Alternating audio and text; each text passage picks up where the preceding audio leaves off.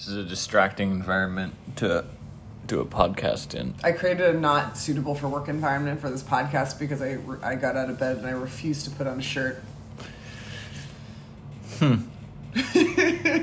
Topless podcast. What do you rate it? I mean, conceptually 5 out of 5. It's a good idea.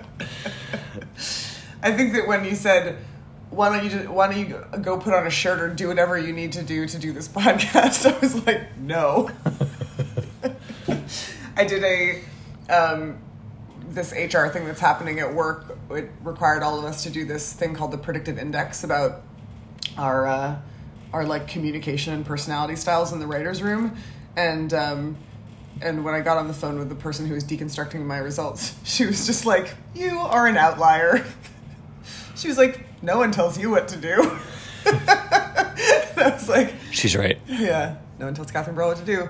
That's definitely true. It was just a line that was going up. It was like everyone had sort of zigzaggy lines, and mine was just a line. And not going up doesn't necessarily mean it's a good thing. It just means that it's like, I'm a very, very, very, very, very, very stubborn person. That's true. Which I sort of didn't like...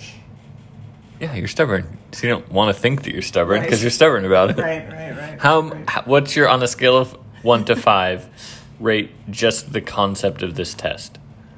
4 out of 5. On a scale of 1 to 5, rate the woman who gave the test. Like 4 out of 5. I only give her not a 5 out of 5 because I feel like no human can be perfect. Only Allah can be perfect. That's a good point.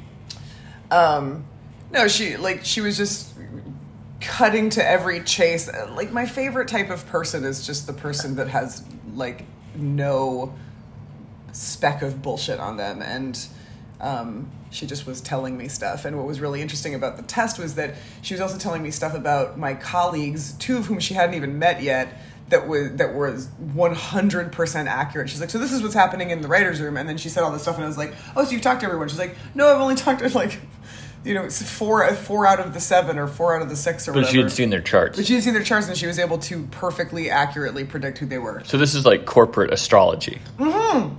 It's corporate astrology. I felt like I saw the Chani Nicholas of corporate. I don't know that reference. Oh, she's Chani Nicholas is like Canadian astrologer that people are crazy about. She has like an app, and people go fucking bananas for her. Oh, and then okay.